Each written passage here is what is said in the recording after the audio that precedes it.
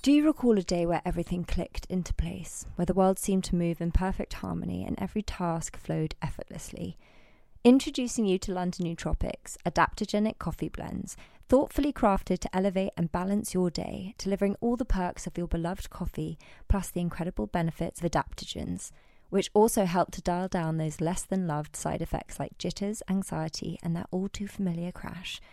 A premium mix of medicinal mushroom extracts and other potent adaptogens, each blend is targeted for a specific purpose depending on what you need.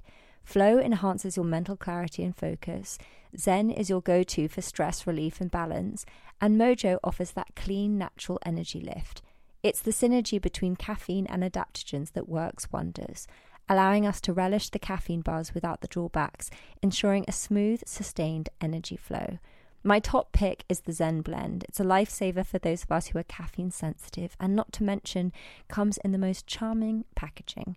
So why not elevate your coffee experience with London Nootropics? Discover the perfect blend, find your flow, and enjoy an exclusive 20% discount with the code SaturnReturns at londonnootropics.com.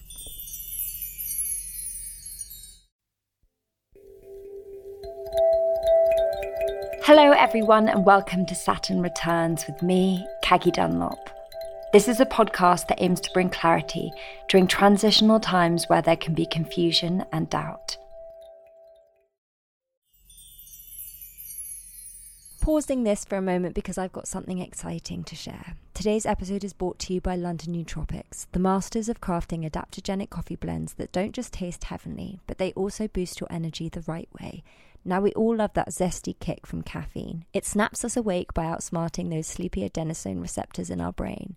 But here's the kicker. Caffeine can hike up our cortisol, giving us the jitters or anxiety, particularly if you're like me and caffeine sensitive. But that's where the magic of adaptogen steps in. These natural heroes level out our cortisol, smoothing the energy boost from caffeine without the downsides. Plus, while caffeine tends to rush in and fade away, leaving you crashing, adaptogens extend that energy, keeping you vibrant without reaching for another cup. So if you want to find your most productive self with lion's mane and rhodiola in their flow blend, Cordyceps in Mojo is known to increase our aerobic capacity, oxygen flow, and boost ATP, so it's perfect before a run or workout or when you're feeling fatigued. So if you're intrigued and you want to dive deeper into their blend secrets and discover which adaptogens sync with you, try visiting their website. And because you're part of the Saturn Returns family, enjoy a special 20% off at London Nootropics adaptogenic coffee with the code SaturnReturns. Enjoy! I think it's unrealistic to ever be completely yourself. As much as I'm committed to being as honest as I can on your podcast, because that's what it's all about. We're not always honest with ourselves, even when we're on the loo, are we, by ourselves? Or are we? We're always filtering, tweaking slightly. On this week's episode of Saturn Returns, I am joined by the lovely Melissa Hemsley. Melissa is a food columnist, best-selling cookbook author, real food activist, and sustainability champion. She is passionate about spreading the power of feel-good food. In this conversation I have with Melissa, we talk about the pressures on women and this concept of feeling like we have an expiry date, like we're running out of time. But actually what we kind of unpacked was, what's the rush? A lot of these beliefs around what we should be doing or how we should be living our life or what we should have achieved by a certain point, especially around the milestone of turning 30, often adjust society's conditioning and not actually true. And it's a real mission statement of mine to unpack that and to try and empower others to believe that they can live a life authentically and that they don't have to follow the status quo. Melissa and I also share a love of napping and why that's so important. So I'm a Taurus, so everyone that knows me knows I love a nap. Melissa also talks about Donna Lancaster, and Melissa actually introduced me and Donna, and she was on a previous episode of this season and discusses the Bridge Retreat and how that impacted her. Before we get into this episode, let's check in with our astrological guide, Nora. Saturn in the charts acts as a self-regulator. Wherever it sits in the charts will point towards where we should mature and reassure ourselves of our ability to do so.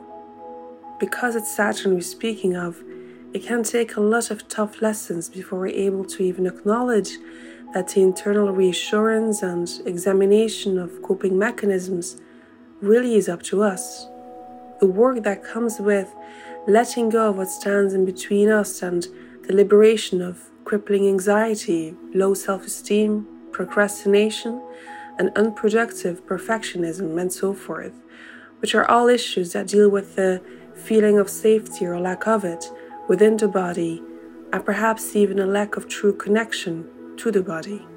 Root chakra work, for example, can be amazing to really understand the core and triggers for some of these issues. Connecting with the body through exercise, a reliable routine, nutrition, meditation, contemplating where we feel scarce, resting, as well as simply noticing where and when it feels unsettled and unsafe, can point to where Saturn is trying to wake us up and help us find a way to build our own structure and seek the knowledge and help we need in order to become closer to the adult and soothing, reassuring presence we needed all along, so that we may leave anything that cripples us behind and find the internal freedom to become whom we've always wanted to be. Well, at least one Saturn transit at a time. Well, Melissa, thank you for coming on the Saturn Returns show. I'm super excited for our conversation. Thank you. You were sort of one of the front runners, of the first people to kind of get into the food space, and in that time where it was all really new. What was that experience like for you? And can we start from the very beginning when your career began? Well, I wanted to be a doctor. I think probably because my mum wanted me to be a doctor, and I think I probably announced it at an age, as we all do, sort of just test the waters with saying things we want to be and become. And I think I got a lot of praise for it. So I think I really went for it in terms of at school too. And I got so much praise for it. I think I loved the idea of being a helper come healer, but I wasn't prepared for the amount of the blood, the emotions, the gore. And when I was 16, I went to Chelsea and Westminster Hospital to do, a work experience day, which is literally, you just stand there and watch. I went to the paediatric ward and I watched a circumcision on a 6-year-old. And I remember, I think Wimbledon tennis had started that day and it was so hot. And I just thought, it's so hot. It's a circumcision. We then had to go and chat to the parents and let them know. They were obviously like, oh, thank you so much. And I thought, well, that's really nice. But also, no, that, I couldn't even handle that amount of blood. And what do you mean let them know? Did they not know? Well, I can't believe they just let 2 16-year-old schoolgirls that had just done their GCSEs walk around. It was mad. And then my second week, I think I went to, because I'm a Kingston girl, I went to, I think, Wimbledon to the pathology forensic labs.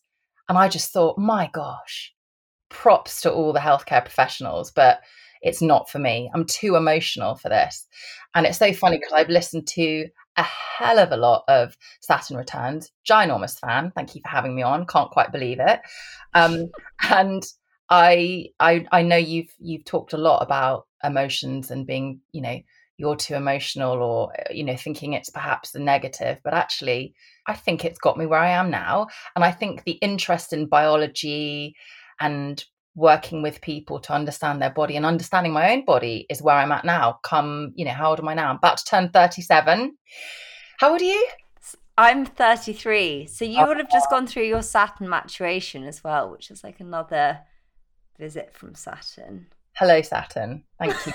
I think I've had quite a good year of connecting to nature, to myself, to the universe. I'm feeling really good. I think if you had asked me even 3 months ago, I was in a very more fearful, introverted space. We are still coming out of this pandemic.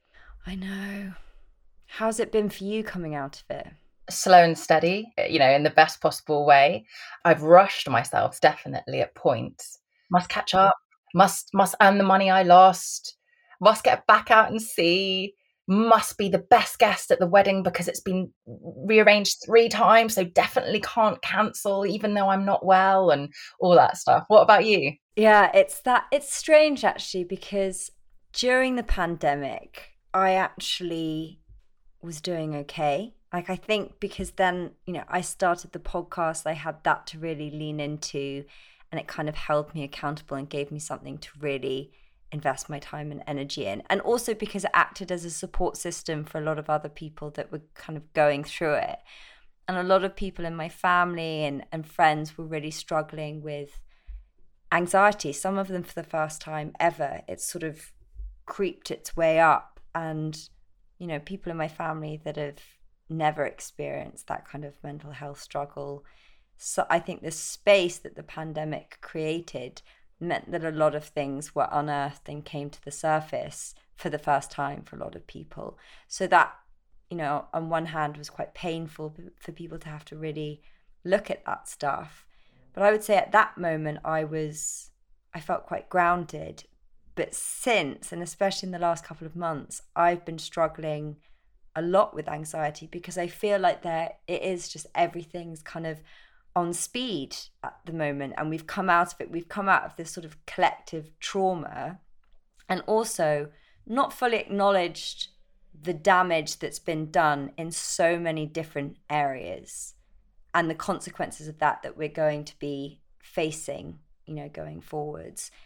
And then, but like you say, everyone's just sort of like wanting to say yes to all the things, get busy, doing everything, making up for lost time.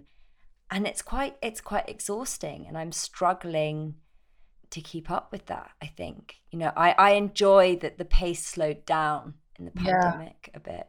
I agree. I feel like it's almost like I want a nice big grown-up with a gentle, reassuring voice to give us all a big debrief and say, with so many briefings that didn't make sense.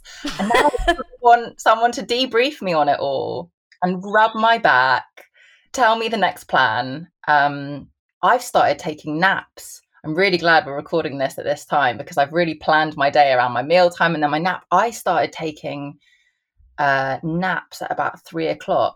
I have a nap at 3 as well. Yeah.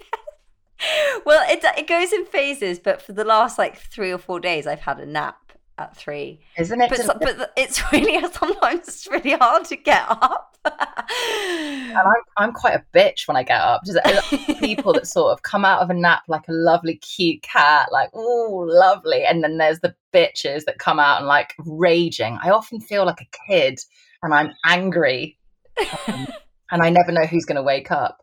But why did you start your naps? To be honest, I've always been fond. I love sleeping. I really love sleeping. For me, it's really important. And, I've had the luxury of working in my own time. So I wake up quite early and I'll start working. And then by 3, I can often, hit a bit of a wall and I love a nap. My boyfriend was like, you're so lucky. Because he'll be like, what have you been doing? I'm like, oh, I just took a nap. He's like, you don't understand. I've been chained to the desk. So napping is the ultimate privilege, I think. This incredible woman, Kimberly Wilson. Do you know Kimberly Wilson, How to Build a Better Brain? No. Love her. Really recommend her book. She's actually just announced her next book about food and how it affects our mood, which is what I'm really into as well. She's my real inspiration. I learned loads from her. She and I had a conversation through the pandemic. I also did something. I started my feel good session similar to you to sort of be held accountable, connect, feel not alone. And she said, when did we have to earn good things that are good for us? Why do we have to earn a nap? And I really like that. It still didn't start me on the naps, but then I really realized that at 3:00, I didn't want to drink a coffee. I didn't want to have a meltdown. I didn't want to just spend 2 hours ineffectively working. And so I just thought, okay, maybe I should just close my eyes. And sometimes, do you always fall asleep? Or sometimes you just, as my mom would say, just rest your eyes. I honestly can sleep anywhere. It's such a gift. So I'll sometimes just think, I'll just close my eyes for a bit. I won't actually nap, and then I'll fall asleep.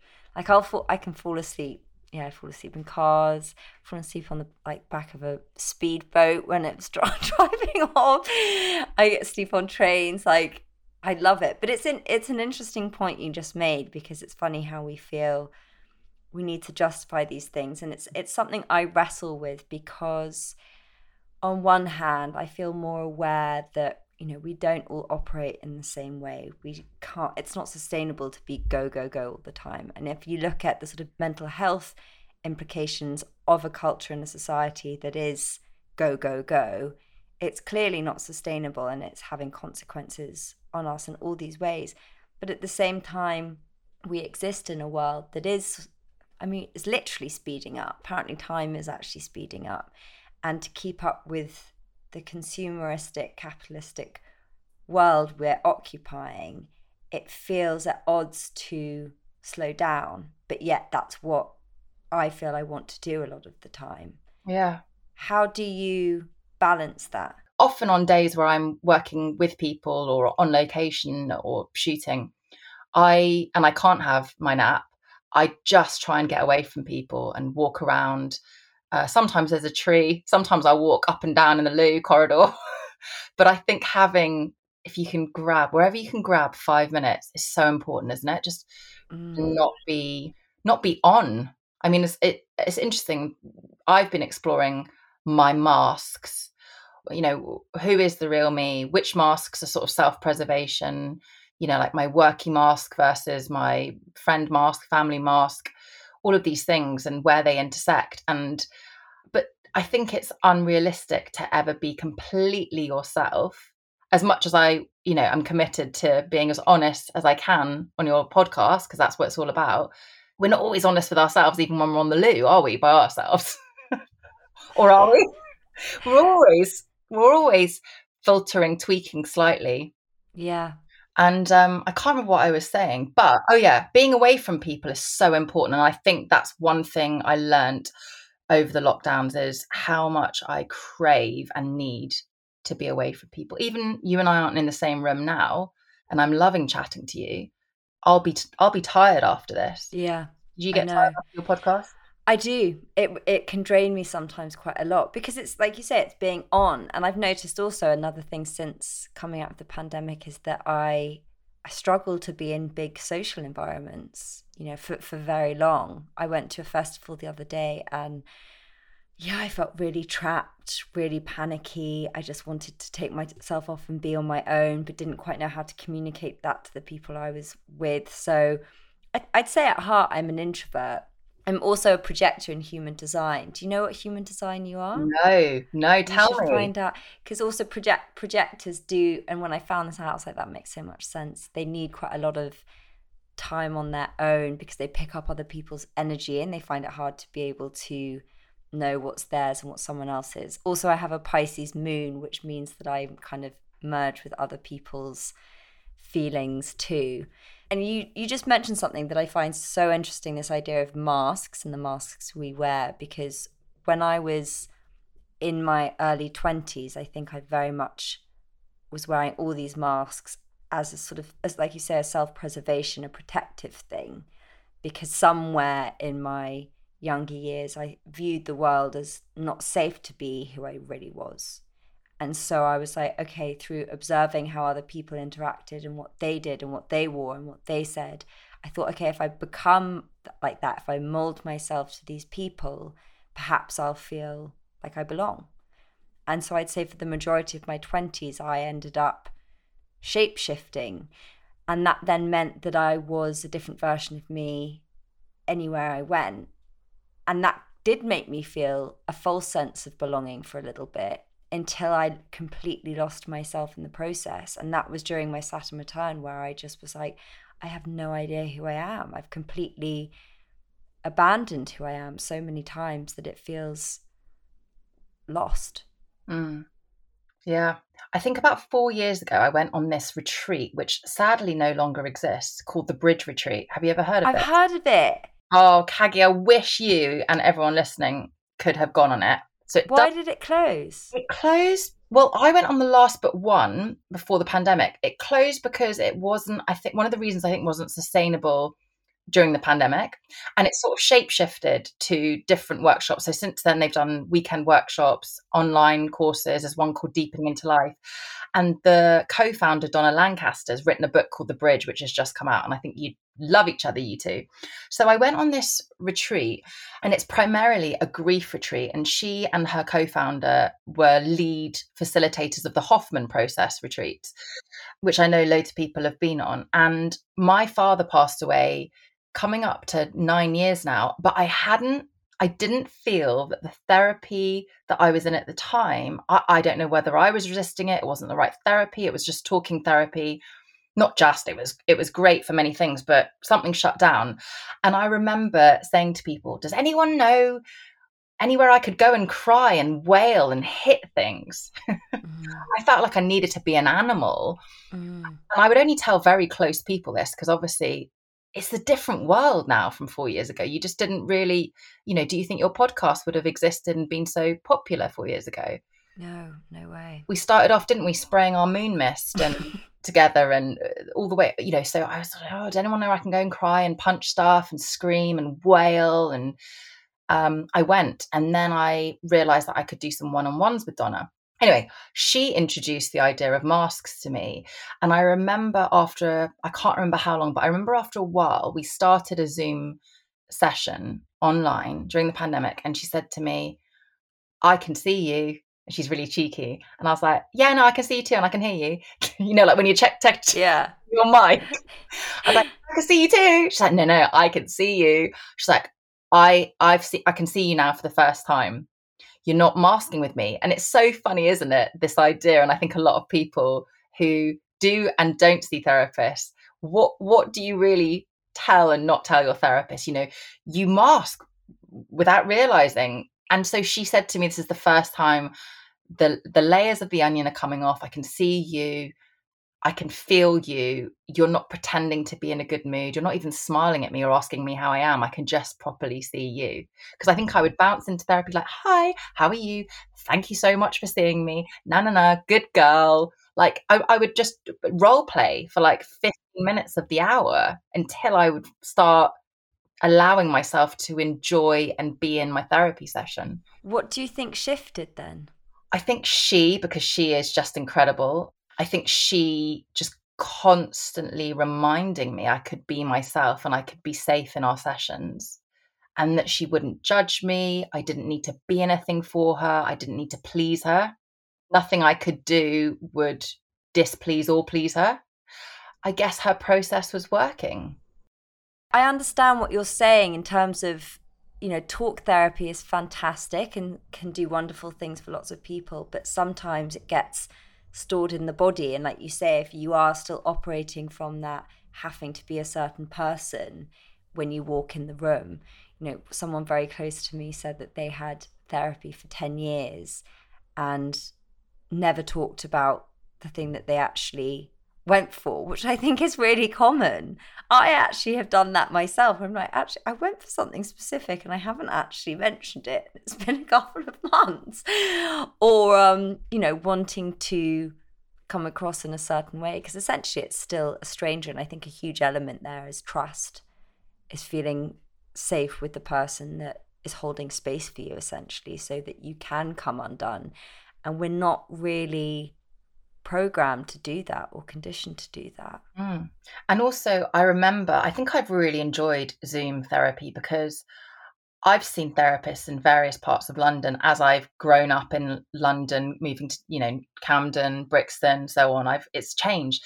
And I would remember how I would cancel, rearrange, or just not really be present in therapy because I knew that in 10 minutes, I'm going to get spat out onto the street and have to get on the tube and be their shit in my stuff. Whereas I think that Zoom therapy, and especially retreats, you've got the time to bed in and poke away at the painful stuff.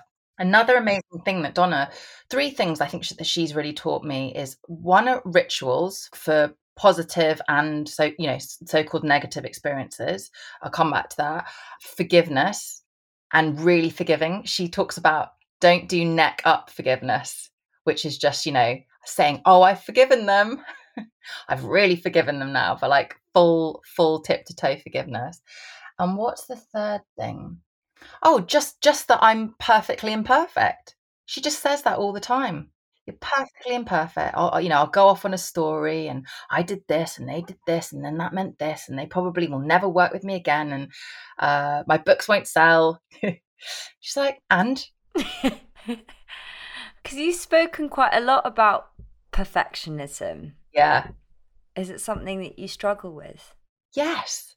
And I think that sort of comes back to what we kicked off with together, which is I was always praised when I was good and perfect and did really well. I was head girl and I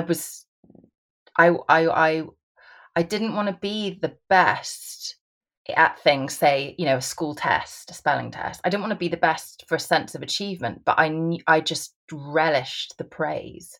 Just so wanted, I remember if someone said to me, "Oh, my mum really likes you. You're her favorite." I'd be like, "Oh my God, that's the best thing ever." And that's kind of sad, isn't it? I mean, it's really sad that it's not. I totally understand it. But how do you find it working for yourself?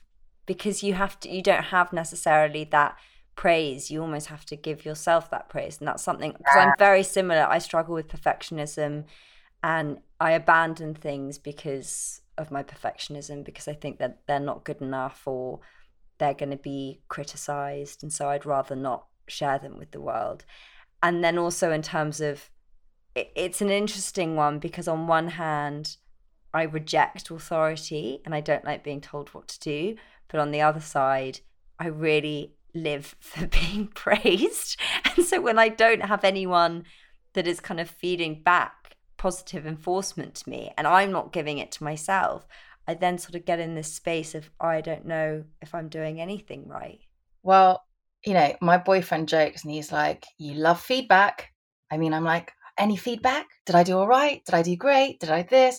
And I obviously want the good feedback. I pretend that I want all constructive criticism, but really I want the good feedback. I want, everyone to tell me it's okay. And I think the problem with that is sort of what you're asking is that if you're reliant on everyone else telling you you're okay, you're not actually working if you're proud of yourself or if you did a good job. Going back to Donna, because this is a Donna appreciation podcast, she will often say to me when I'm like, "Oh, I want to start this, but I'm scared," a bit like you said, or, I'm already halfway through this and that's tiring enough and, I'm still working that out. She'll say, it's great to have growth opportunities and challenge yourself. She's like, but you don't need to have a million growth opportunities. You don't need to put yourself out there. That whole feel the fear and do it anyway, which I used to, maybe if you'd asked me 5 years ago, I would have, if you'd said, "What's your mantra?" I might have said that. And now I'm like, I don't need to all the time. I don't need to feel the fear every day. Yeah, not all the time. I did it on Monday. I'm all right for the rest of the week. So, in fact, about 40 minutes before we started, there was a project that I was getting ready to kick off the next stage of it. And the first stage had been really, really great and I'd enjoyed it.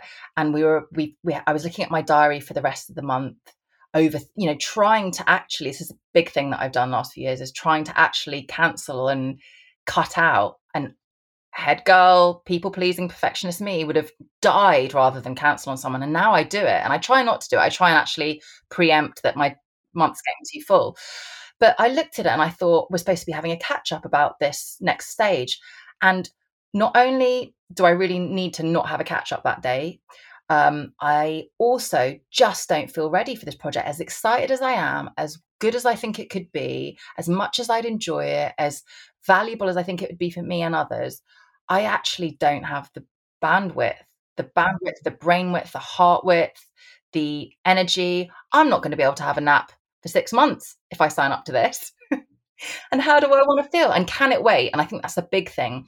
I think my perfectionist stuff, it makes me rush, go circling right back to slow or go. I'm like, oh my gosh, why am I running out of time? I think that's another thing I've worked on a lot in therapy is what's the rush? And you're 33, I'm 36, almost 37. I feel like we're the same generation where it was very rising stars under 30 or, you know, teenagers that have made their first billion, whatever. It was very much, oh my God, you were always praised by what you'd got done. Young. Right? Yeah. And it's one of those things that you don't realize how much that's impacted the way that you operate. And it's something I've been writing about, this sort of, especially I'd say for women, because there's other expectations around what we're supposed to have done in our 30s or be doing.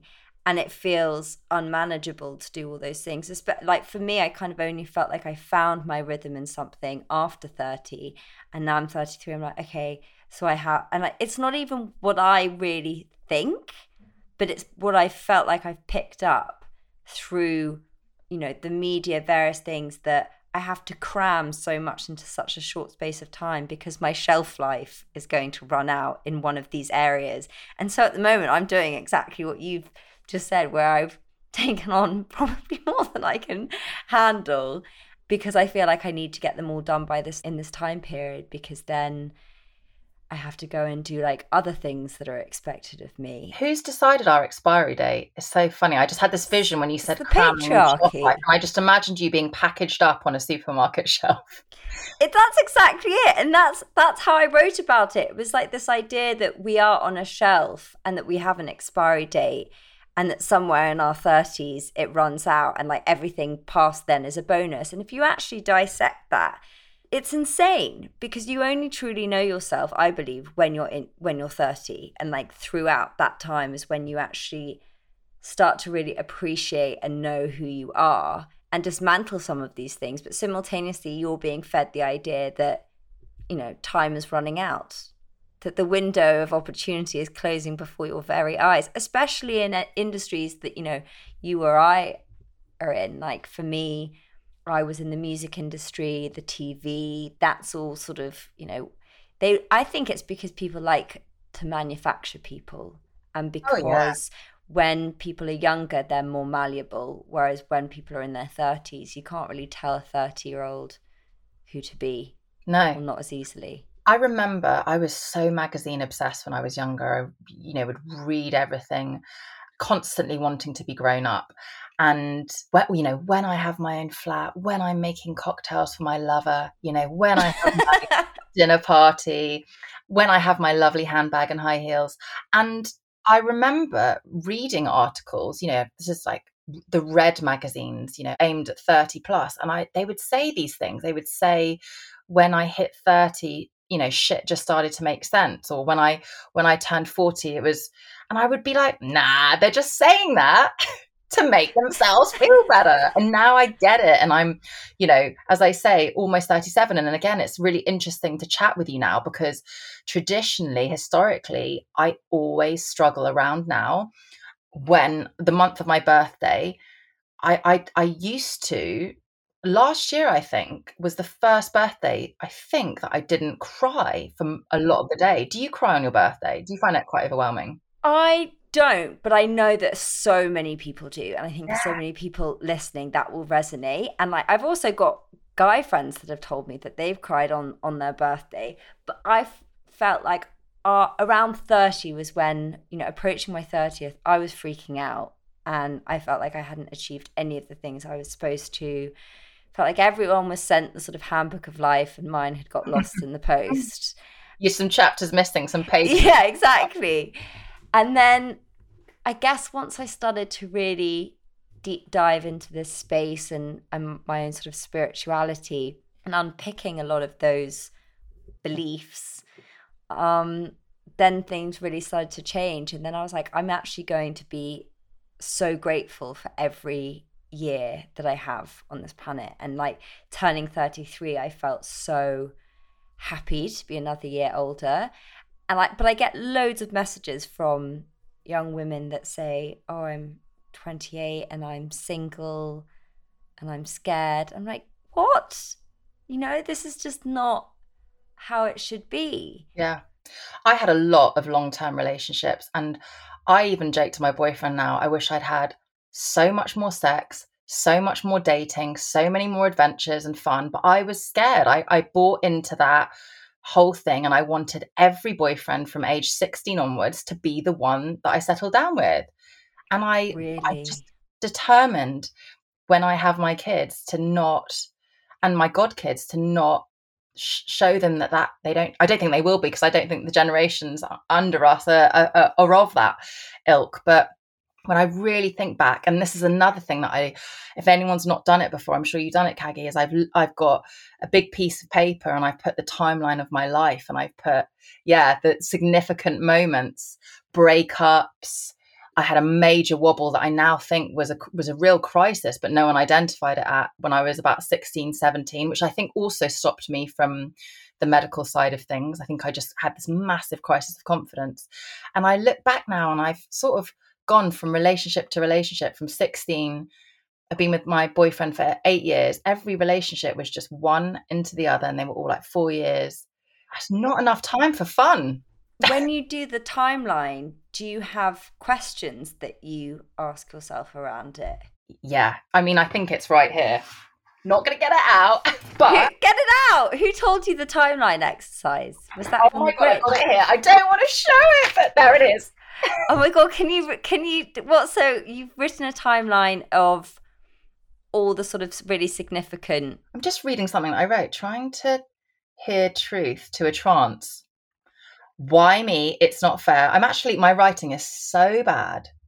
I've written help me. Okay, this is so interesting. Have a look at yours. I'll tell you the story behind my timeline, which was, and this is going to be super helpful for everyone listening, because it was one of those aha moments in my journey, which completely transformed my perspective on things. I was at a retreat.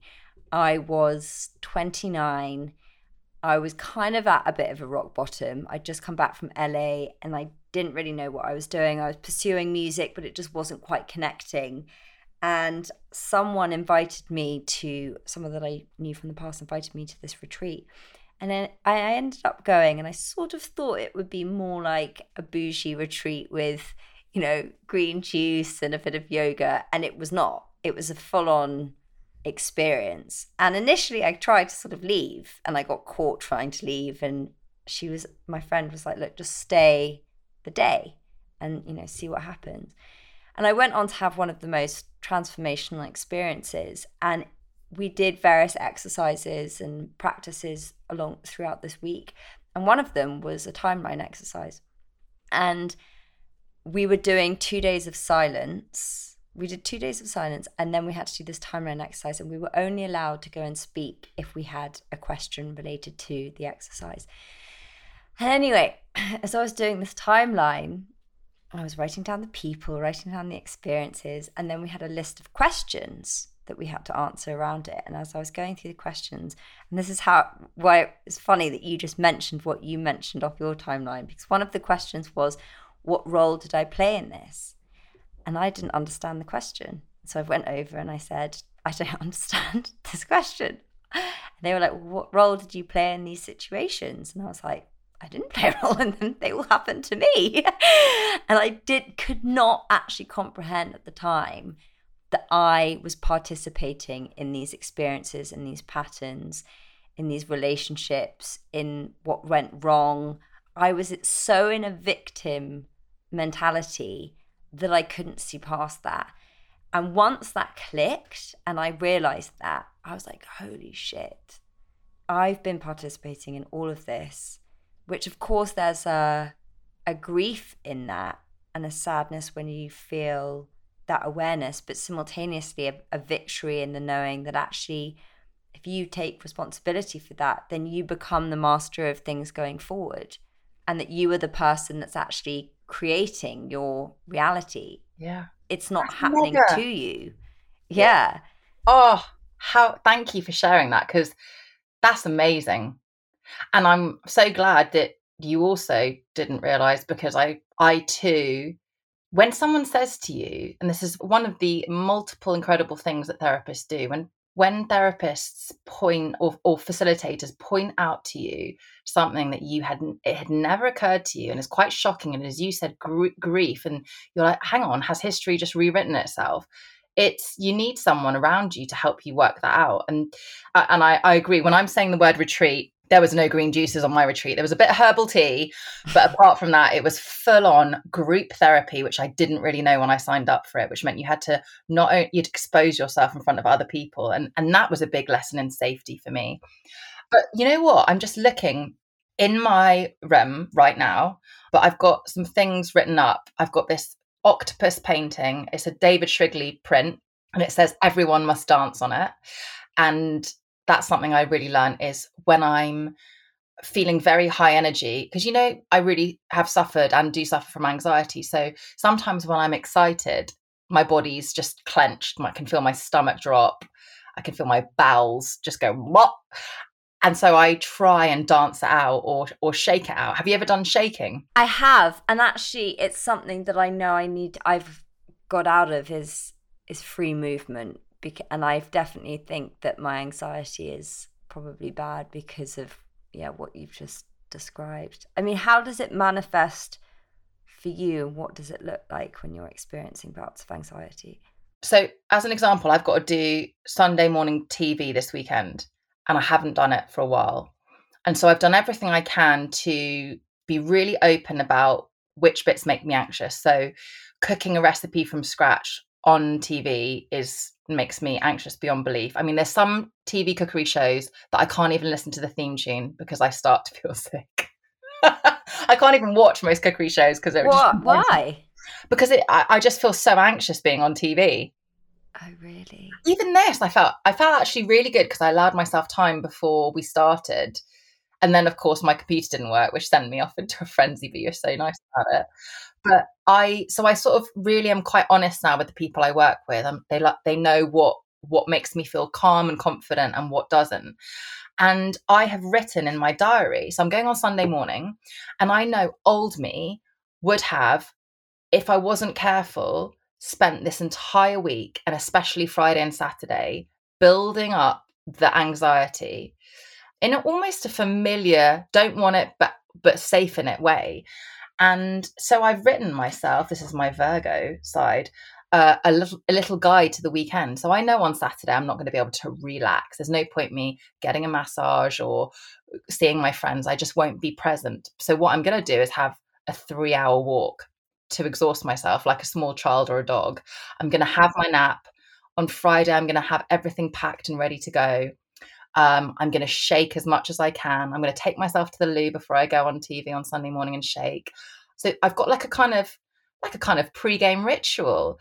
And then even more importantly, afterwards, I like to go to acupuncture every Sunday. So afterwards, I'm going to go to acupuncture. But before I go to acupuncture, because I know I can't go from live TV to acupuncture, I'm going to go for a walk, which will help me calm down, release. I'm going to eat some great food and wind myself down. Then I'm going to turn off my phone. Well, I'm going to keep it on so I can listen to some lovely like whales or some, rainwater in the jungle. And then I'm going to do my acupuncture, and then I'm just going to do nothing.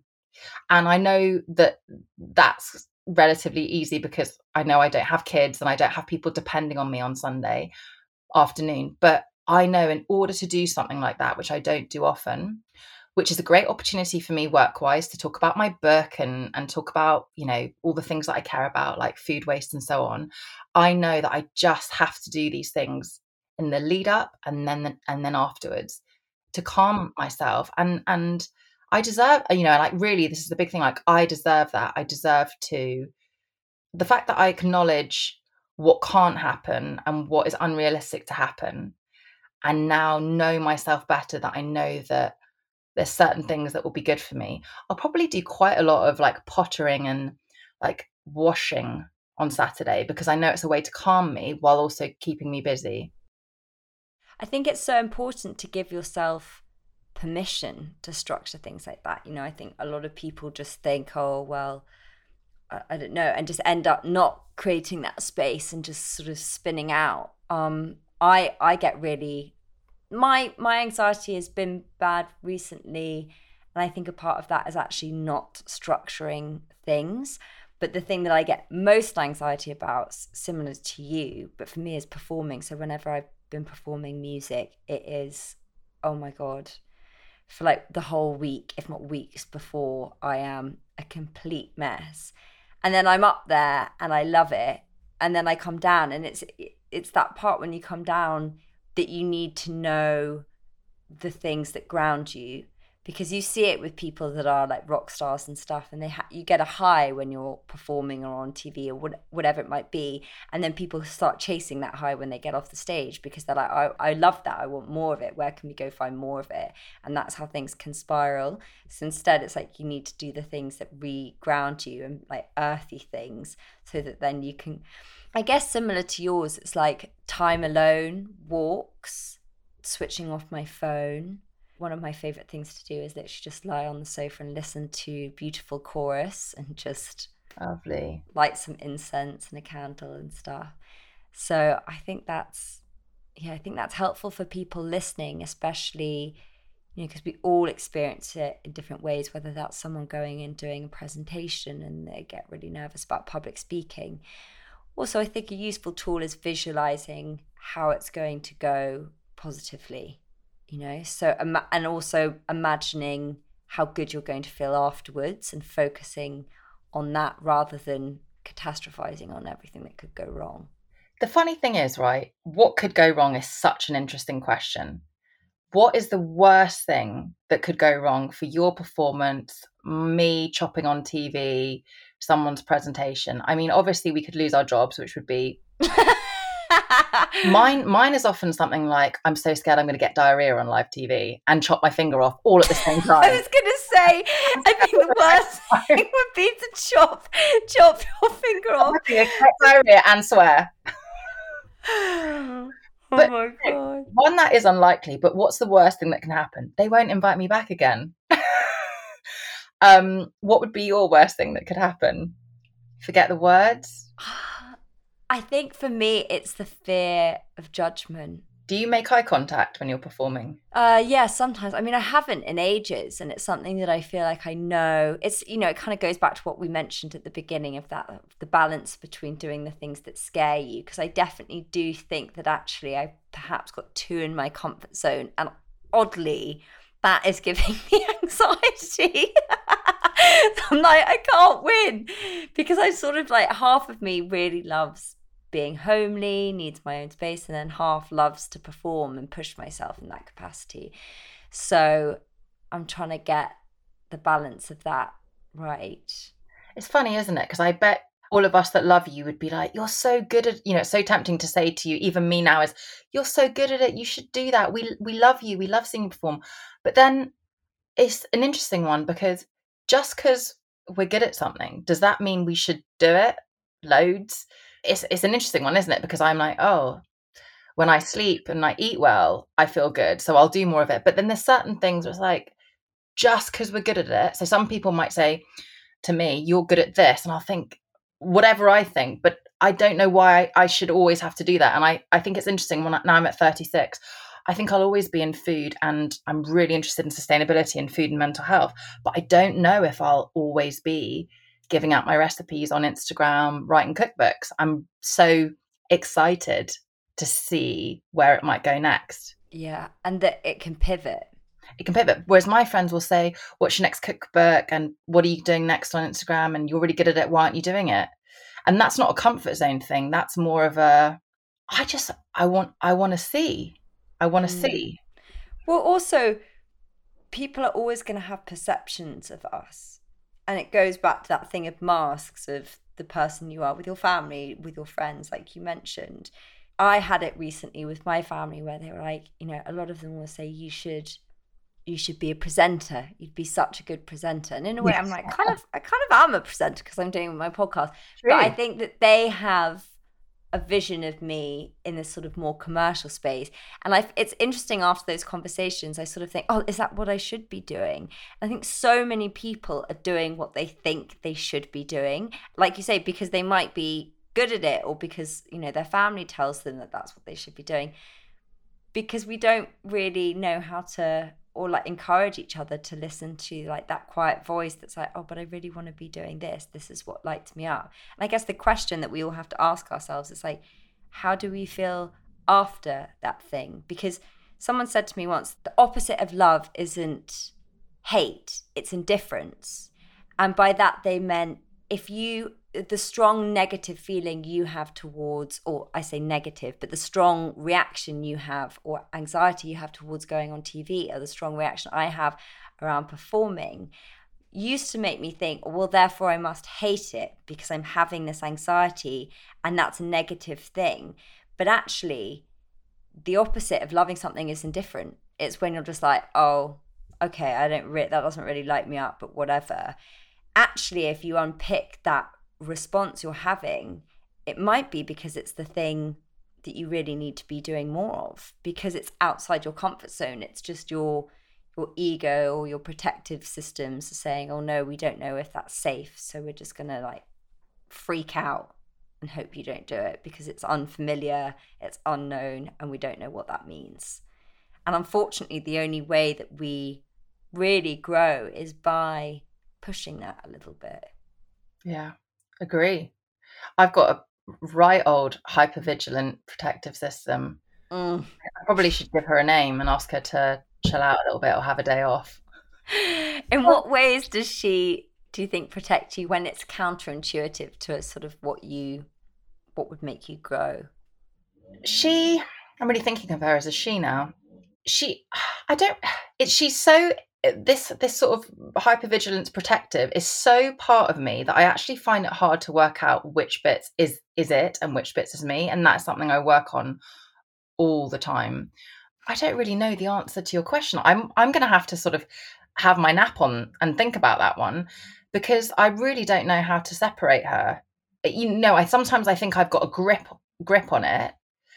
And I think that's what's quite interesting is sometimes I think like in a way, like an addiction, sometimes you are, or any new pattern you're trying to change or new habit, trying to adopt a new one or let go of an old one that you don't want so much.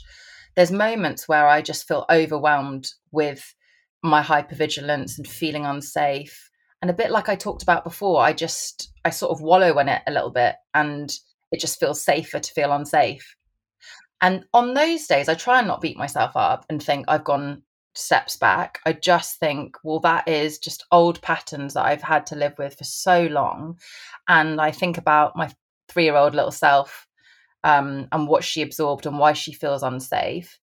And I just think, okay, well, today's not the day for those big moves. Don't push it. Don't push it. Whereas, I think about Sunday and I'm like, what's the worst that could happen? You're so right. How am I going to feel afterwards? I feel such a sense of achievement. I know I'll enjoy it, a bit like you and you're performing. And I'll say on top of that, I'm proud of myself for doing the work and getting myself to an open space where I can create the rituals for before and after. I'm really proud of myself for that. I think that's a really important thing that I've learned in therapy, is to be like, well done, me. And I'm proud of myself for that. That took me a lot of years to get to that point. Oh, it's giving yourself the praise, isn't it? Yeah. It's so key. What's that song? Fatboy Slim, Praise You. Praise You. Praise You like I should. Is that I'm so bad at lyrics. Do you know it? That's the lyrics. Yeah, of course. I thought I was singing it so badly that you couldn't get the song. No, I know the song. And in terms of the food and mood connection, how would you say, because that's something sometimes I think about in terms of my mental health, my anxiety, sometimes even my tiredness. How have you sort of figured that impacts you, and what adjustments have you made, and how individual is it? Well, it's mega individual, but at the same time, I've really realised that on a sort of anecdotal level, that we are so the same in that we all love someone cooking for us, especially when there's someone we care about. And we all gravitate, whether it's sort of a gloomy end of summer day today, isn't it? But whether it's a really boiling hot day or a chill to the bone day, we all gravitate towards comforting bowl food. So that happens to be the way that I cook and share recipes. And that's how I started, actually. I don't know if you know, I started by cooking for bands 12 years ago, and I used to deliver, it was called like soup service. I used to deliver sometimes fresh, depending on where they were, but a lot of the time frozen pots of food. You'd have like lovely dals, we'd have like really lovely chicken and ginger soups, That was my mum's Filipino recipe. My mum's from the Philippines.